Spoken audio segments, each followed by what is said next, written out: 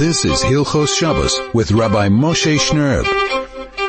101.9 Chai FM. This is Soul to Soul on a amazing Friday afternoon. It's a spring or early summer Friday afternoon here in Johannesburg. Fantastic day. Baruch Hashem.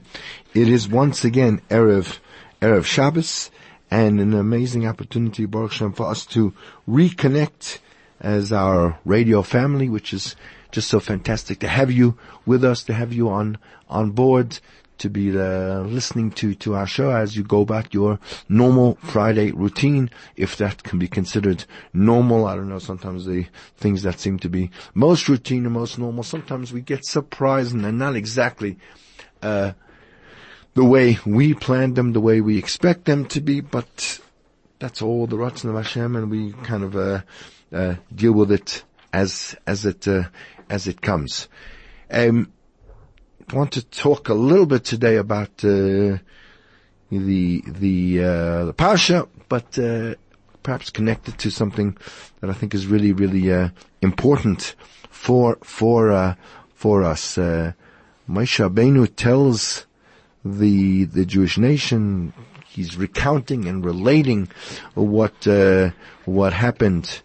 He goes through the whole story of the Egel, and how Moshe Rabbeinu davened and 3 times went up to Har Sinai for 40 days and 40 nights.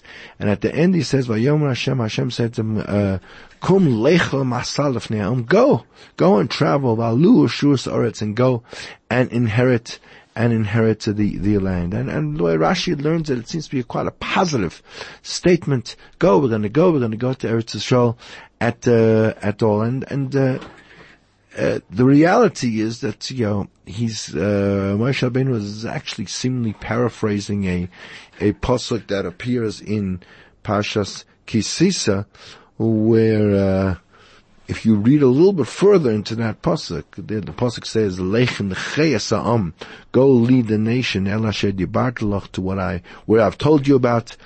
And then he named Malachi. I'm not going to go with you.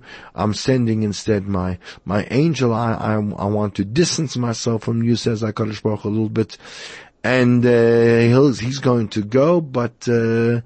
And the pasuk ends with a dire warning, with a yom pokti, and whenever it is that I'm going to be punishing the Jewish nation for any other sin that they might do through the millennia, throughout history, I'm going to add into that punishment a dimension of punishment for the sin of the Egel. It's going to be something that you're going to have to deal with and kind of put up with for the rest of Jewish history, which doesn't sound like such a heartening piece of news. Doesn't sound like something you really want to be proud of. So it's difficult to understand what Rashi is talking about. Why does Moshe Rabbeinu sound so upbeat when clearly the news that's being given over is not such a positive piece of news?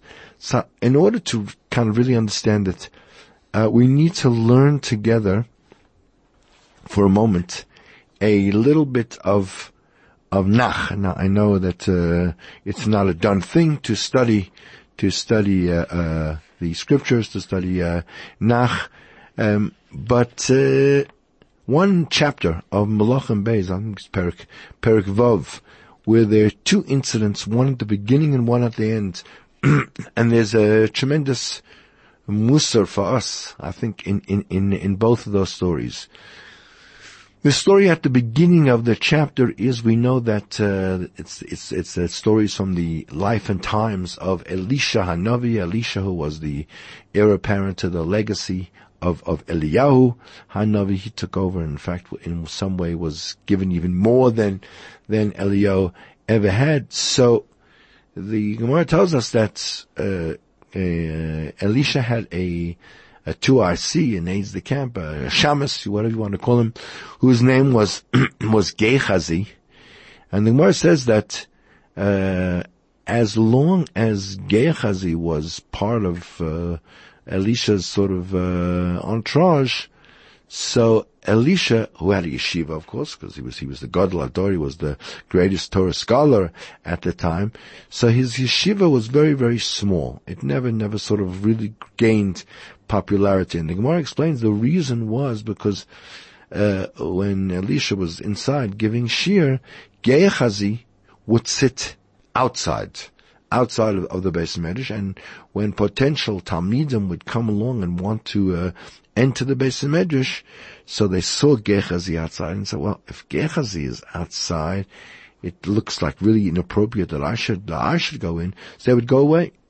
So the yeshiva remained very, very small.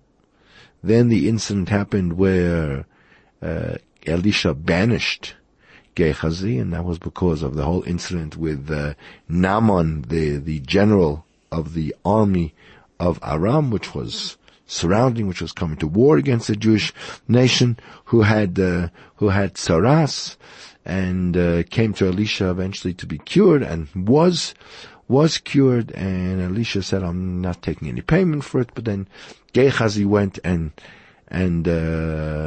took some things from Naaman, some gifts, and because of that he was banished from Elisha's presence. And the Gemara says that from that time on, the students were no longer deterred. There was no Gehazi, and they came flocking in droves to the point where Elisha's yeshiva building was no longer big enough, and they had to construct a new Beis Medrash. They had to construct a new place where they would be able to sit down and learn together. So they began construction, and the Navi relates that in the middle of the construction, what happened was that they were using axes to chop things, and the iron, the barzel, the head of the axe flew off and disappeared into a river of water, and they couldn't use it anymore. So they came running to Elisha and said, Elisha, help us, I need the axe back. It's not mine. I borrowed the axe. What can you do to help us? So the pasuk says that Elisha took a piece of wood, and he threw it into the water, and the water and the wood was submerged, and the iron axe top came up to the surface at the top of the river, and the one who was using it was able to retrieve his axe. Incident number 1. Incident number 2, the Navi relates that because of the fact that Aram, the king of Aram, and his armies were laying siege to the Jews, to the capital city there of the Malchus Yisrael, so there was a terrible famine going on in that city. You know, there was no food supplies were coming in or at all, and there was a terrible dire situation. And the Navi relates, we'll see in a moment just how dire it actually was. The Navi relates that the king of Malchus Yisrael, who at that time was Yehoram, who was the son of Achav HaMelech, Yehoram was walking on the wall of the city, and a woman approached in anguish and crying and really seeming sort of down and out, and she sees Yehoram on the wall, and she comes to him, and he says to him, Hoshia li HaMelech. He says, King, come and save me, come and deliver me. So Yehoram thought that she was coming to ask for some food, for some alms, for some support. So he answers, Al Yeshiach Hashem. Hashem's not going to help you. It's a very, very strange answer. It then ensues, he turns back to her and ensues that what she was coming to him was not to ask for some alms. She was coming to him as the ultimate adjudicator, as the chief judge of the Jewish nation, because she was faced with a terrible, terrible quandary and needed the king's intervention. What was her situation? The food situation had gotten so terrible that the Jews were forced to reach the level of that which is written in the terrible curses of having to eat to their children. And she relates to the king that she and a friend of hers made a pact, made an agreement. They each had a child, and the agreement was that, as this woman related it, on the first day they would eat her child, and then the following day they would eat this other woman's child. So they ate her child on the one day, and then when it came the next day and it was time to eat the other one's child, she refused. She refused to hand over her child. Either she hid him away, or anyway, wasn't seemingly honoring her side of the agreement. And this woman whose son was dead and felt that she had been cheated was coming to Yaram for a kind of a din Torah to what could she do in those type of things. Yaram's response was, he heard a story, he took off his royal garments, and all the people saw that underneath his royal garments he was wearing sackcloth. He was wearing the clothing that one wears when one is desperate, in need of God's assistance, and in a situation of mourning. And Yehoram begins to daven. And when the story gets back to Elisha that Yehoram was davening, Elisha himself then davens to Hashem, and we know the rest of the story that that night HaKadosh Baruch Hu makes the entire camp of Aram flee, and the Jews take over the entire camp, and the famine is over, and food is once again abundantly available and quite cheaply, and the disaster is averted. What's happening here? What's a lesson that we learn? And so, of course, all these things we can never understand them on a simple level. On this Gemara, the Ben Ish Chaim, Ben Yoyada, brings a Maisa of one of the Talmidim who had a dream about another Talmud Chacham, that he was in fact a Gilgal, that his neshama was a reincarnation of Achav, the king of Yisrael, who was a terrible king and someone who served idols, and he was very, very, very distressed about it, and came to the Ben Ish Chaim. Ben Ish Chaim said, look, obviously the concept of Gilgulim is something that we do believe in, but if you're a Gilgal of someone's neshama, you're not necessarily a Gilgal of the whole neshama, only perhaps part of the neshama, and even if even the part that you do have, Achav and his son weren't totally terrible. They did daven, they did tshuva at one point, and therefore, your life, Be'ez Hashem, should be blessed, and you will live long, and you'll live well. So again, you can't understand things simply. The Kotzka, says that, the Gemara says that Menashe, the king of also Malchus Yisrael, he put a tzelem, he put a cross or some image in the inside the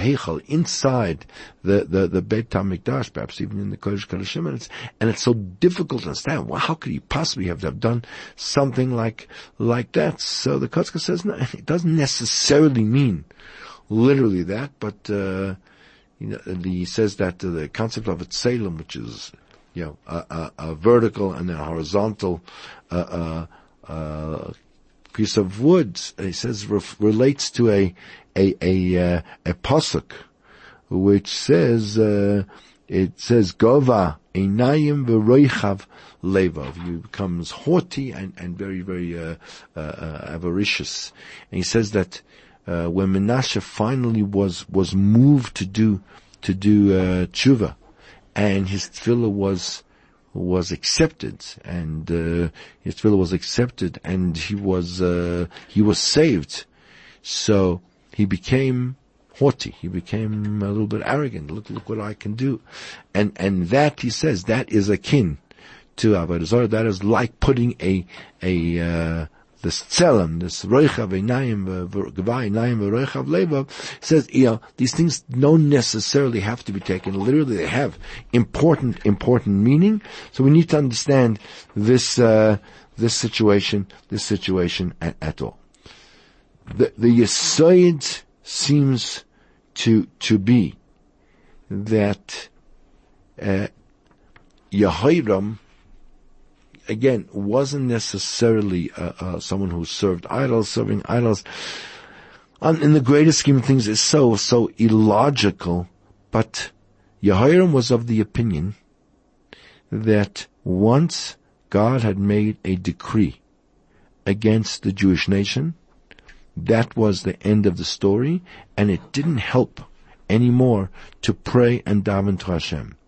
And that's why he said to the woman initially, Al Yashiach Hashem, Hashem's not going to help you. This is too far gone already. A decree has been promulgated in Shemayim against Klal Yisrael. We're going to have this situation. It doesn't help. It doesn't help to daven, and only later when he realized that it could change, and then he took off his clothes and began to daven. Then Elisha could react, and because Elisha was of the opinion, and we'll see more about this in a moment, that you could, even if there was a gezerah, a person has the ability always to daven and to change things. The Medrash says that when HaKadosh Baruch Hu told Moshe Rabbeinu that he was not going to go into Eretz Yisrael, so the Medrash says that Moshe took it lightly. Those are the words of the Medrash. And he said to himself, well, so many times in the past, the Jews have done terrible, heinous sins, and each time I've been able to daven for them, and save them. Surely I'll be able to daven and save myself also.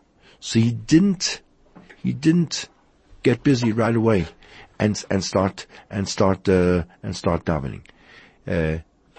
It says in meanwhile, HaKadosh Baruch Hu jumped in, so to speak, and made a shvua that Moshe Rabbeinu was not going to go into Eretz Yisrael. And then later on, Moshe Rabbeinu began to daven, and the Rebbeinu Shalom closed up all the gates of heaven and instructed all those who are instrumental in bringing tefillas to HaKadosh Baruch Hu to not accept Moshe Rabbeinu's tefillah. So it seems very much on the Medrash that even though a decree had been pronounced against Moshe Rabbeinu, the reason his tefillah wasn't answered was because he delayed in davening. He didn't take it, so to speak, seriously, and he had to daven right then. But had he davened right then, in spite of the fact that there was a gezerah, that there was this terrible decree that he couldn't go into Eretz Yisrael, he would have been able, because Moshe Rabbeinu believed that even after a decree has been passed, Klal Yisrael could be saved, or he individually also could have been saved. The Medrash says that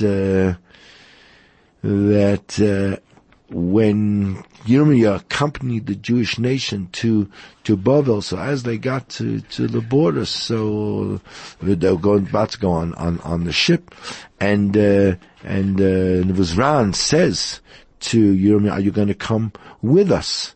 So he says, "No, I'm not, because I need to look after all the people that are still left in Eretz Yisrael." And Hashem says, and Vizran says to him, "Okay, you want to stay, but all the Klai Yisrael started crying, oh, how are we going to manage without Yirmiyahu coming with us?" And Yirmiyahu says to them, "Well, if you had cried earlier, you might not be crying. Now, we're going to carry on and bring this to a head in a moment, but first we're going to go to the shops. This is 101.9 Chai FM on the greatest radio station in all of Africa. This is Hilchos Shabbos with Rabbi Moshe Shnerb.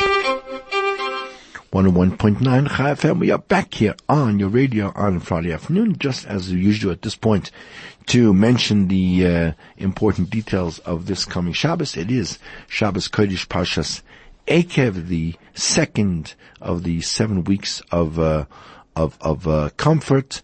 It is actually Shabbos Mevorchim. Rosh Chodesh Elul will be next Shabbos and the following Sunday. So Rosh Chodesh benching is already said this week. The important times for this Shabbos, candlelighting this afternoon is no later than 24 minutes past 5:24 is the latest time for candlelighting, but of course you can do it earlier. You can do it from about, I think it's 4:32 is Plag HaMincha. You can certainly, have your Shabbos organized and get started early and, enjoy a few extra minutes of the Shabbos bliss. And Shabbos Kodesh goes out tomorrow night at 6:15. 6:15 is, the termination of Shabbos, tomorrow night. If you're keeping up with the Pirkei Avot routine, tomorrow we will be saying Perek Daled, the fourth chapter. So we're talking here about the fact that there's the discussion going on about whether a person has the ability to turn over even a decree once it has been made. And this, in fact, is explicit in another medrash. The medrash says that in the time of Shushan, when HaKadosh Baruch Hu has determined that the Jews have to be destroyed because they got involved and they enjoyed the meal of Achashverosh, whatever it was that they did, but they were deserving of destruction. So it says Eliyahu Hanavi comes running to the Avot, to Avram, Yitzchak, Yaakov, and tells them terrible things are happening to your sons. Get up and daven. So they say, what happened? So they said, no, they were involved in benefiting from the meal of Achashverosh, and that's it. There's nothing. And now they're going to be destroyed. So the Avot said, no, I'm sorry. If there's already been a decree signed, there's nothing we can do to help the Jews. So he went to Moshe Rabbeinu and said, Raya Neman, you faithful shepherd of the Jewish nation, look what's happening. So Moshe Rabbeinu asked, there's a decree, tell me. Has the decree, and this needs an explanation also, has the decree been signed with clay, with tit, or with blood? So he tells, no, it's only been signed with clay. So Moshe Rabbeinu asked him, is there a great man in the generation who can daven for them? He says, yes, there is someone called Mordechai. So Moshe Rabbeinu says, well, fine, let him daven down there, I'll daven down here, and we'll be able to revert the gezerah. So we see again that Moshe Rabbeinu goes to bat for the Jewish nation, even when it seems to be too late, because no matter what has been decreed, we can always change it if need be. There's a story in Sha'al Avicha. That's one after World War I. So when the new borders were demarcated, so it worked out that there was a certain village where the border ran right sort of by the edge of that town, and therefore the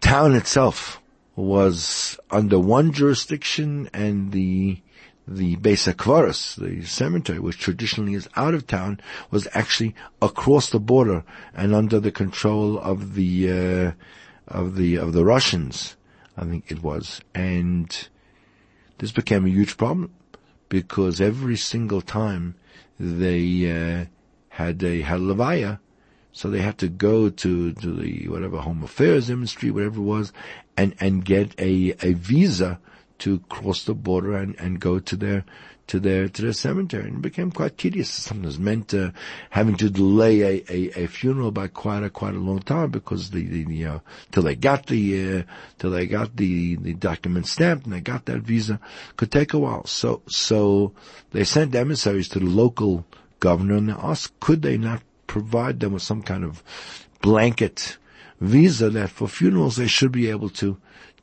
cross the border. And permission was granted, and such a document was issued, and therefore they didn't have to battle anymore to cross the border for funerals, which of course gave some Jewish entrepreneurs a wonderful idea. If they're letting us cross the border to do funerals, well, why can't we do, pseudo funerals, and take some coffins and fill it with all kinds of interesting merchandise and smuggle it across to our brethren in the next town under Russian control who are suffering. We can help them out. So they began filling coffins with all kinds of merchandise, and they tried to, and they crossed the border. And one day they had this coffin all full of merchandise, and they come across the border, and they open the commanding officer opens the gate, and they go through, and as they're kind of out the gate, he suddenly changes his mind and shouts at them to come back, and orders them to open the coffin. And of course they're full of trepidation, full of fear. What's going to be now?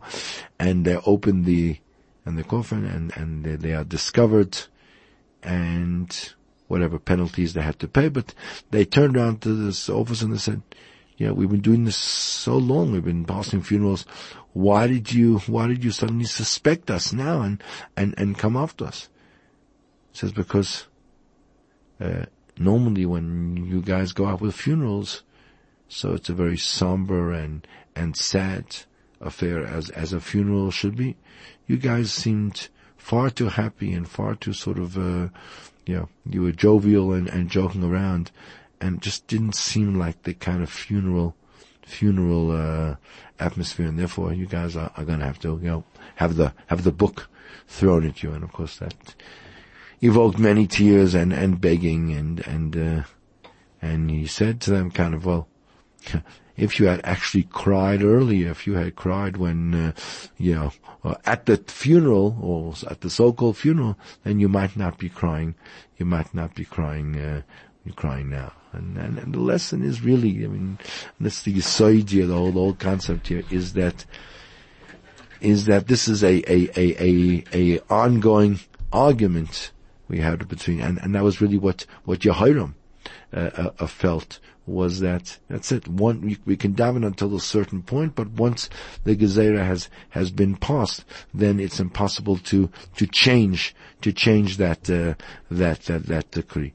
Moshe Rabbeinu, we see, had a different attitude, and felt that at any time one could daven, and even after the decree has been passed, if the davening is passionate, if the davening is meaningful, it can change things around. We'll come back with a few closing comments in a minute. This is 101.9 Chai FM.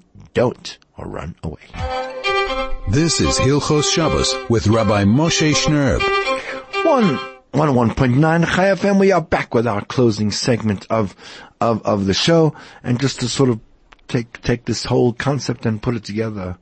It took longer than I thought it would, but there is this whole idea. I mean, it's an all-encompassing kind of a concept. The Moranayim says that, the famous Gemara we all learn about and talk about on Tisha B'Av, about Kamsa and Bar Kamsa.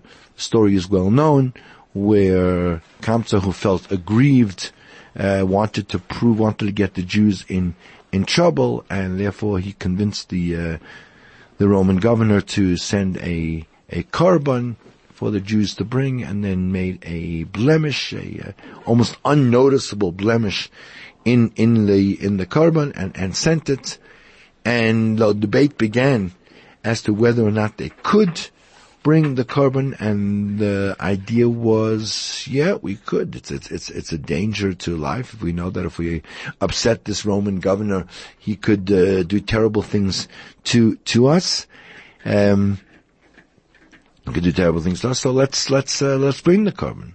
And there's this man, Zachariah ben Akulus, who says, no, we can't do it, because then people will think that you're allowed to bring a korban with a mum. So they propose, well, let's kill then this Rakamsa, so that he can't go back and report. And Zachariah ben Akulus says, no, you can't do that, because then people will think that someone who does bring a korban with a mum is liable to be put to death, which would give the wrong message. And the Gemara then comes and says that the Anvesunusai shel Zachariah, the modesty of Zachariah ben Avkulis, is what destroyed the Beis HaMikdash. And all the commentators ask, why is that called modesty? On the contrary, he was strong. He refused to go along with what the rabbis say. That's strength. That's defiance. That's not modesty. Says the Moranayim that Zachariah ben Avkulis knew b'nevuah, he knew prophetically that the Beis HaMikdash was going to be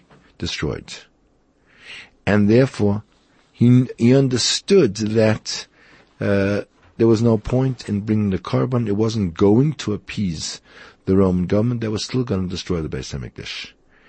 But he never shared that with the other Rabbanim.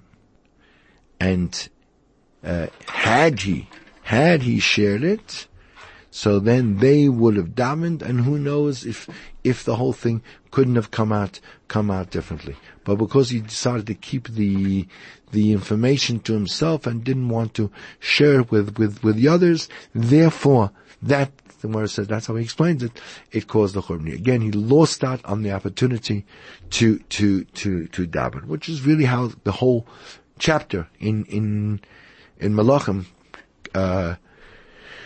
goes together, because the first incident where the piece of the axe head falls into the water, explain the commentaries what's really going on. What is barazel? What is this word iron? So the books say that barazel is an acronym for the 4 Jewish mothers. Bey is Bilhah, Reish is Rachel, Zayin is Zilpah, and Lamed is Leah. The 4 mothers, the 4 ones who are worried and concerned about building and developing and holding together and keeping together the Jewish nation. They fall into the water, which denotes, a destruction, which denotes a loss. And they say, "Oi, what are we going to do? I need it back. How are we going to? We can't rescue him. What are we going to do?" They come to Elisha in desperation, and Elisha comes and says, and takes an eitz, takes a piece of wood, and throws it in, and there's a whole discussion that the eitz symbolizes Yosef, the gematria of eitz, which is 160, is virtually the same. It's actually the same as Yosef, including the four letters. Or if you actually take the word Yosef and move on to the next letter, you get the word eitz, because this whole concept of Yosef and Mashiach ben Yosef coming and giving his life for the Jewish nation to bring about Melech HaMashiach. And the concept is and remains that no matter how desperate things are, no matter how many gezerot have been passed, no matter how bleak things look, it's never ever the end of the road. On the contrary, when we hit the wall, we think we can go no further, then the boomerang effect kicks in, and things start all over again. And whatever it is, the one thing that can always help is tefillah, is prayer. And therefore, when Moshe Rabbeinu, even when he's recounting the fact that the Jews are going to be destroyed and they're going to die and the punishment for the Egel is going to be forever, we're going to Israel. It's a positive thing. We can always daven, we can always entreat HaKadosh Baruch Hu and try to avert the gzerot that Hashem has given us. And that's to be a strength for us, because we all have issues in our life, and we all have to know there's no end of game. We can always daven, we can always work, we can always entreat HaKadosh Baruch Hu to try to help us and save us. And that's what we need to take us into the Shabbos and into the coming weeks as we approach Rosh Chodesh Elul.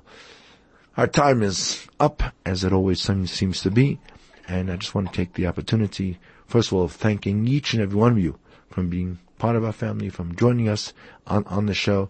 And please send your comments. We'd love to hear from you, what you like, what you don't like. It's wonderful to get such feedback, and just to take the opportunity to wish each and every one of you a beautiful Shabbos of peace, of harmony, of togetherness, of Torah learning, of strengthening oneself, and just to wish each and every one of you a good Shabbos.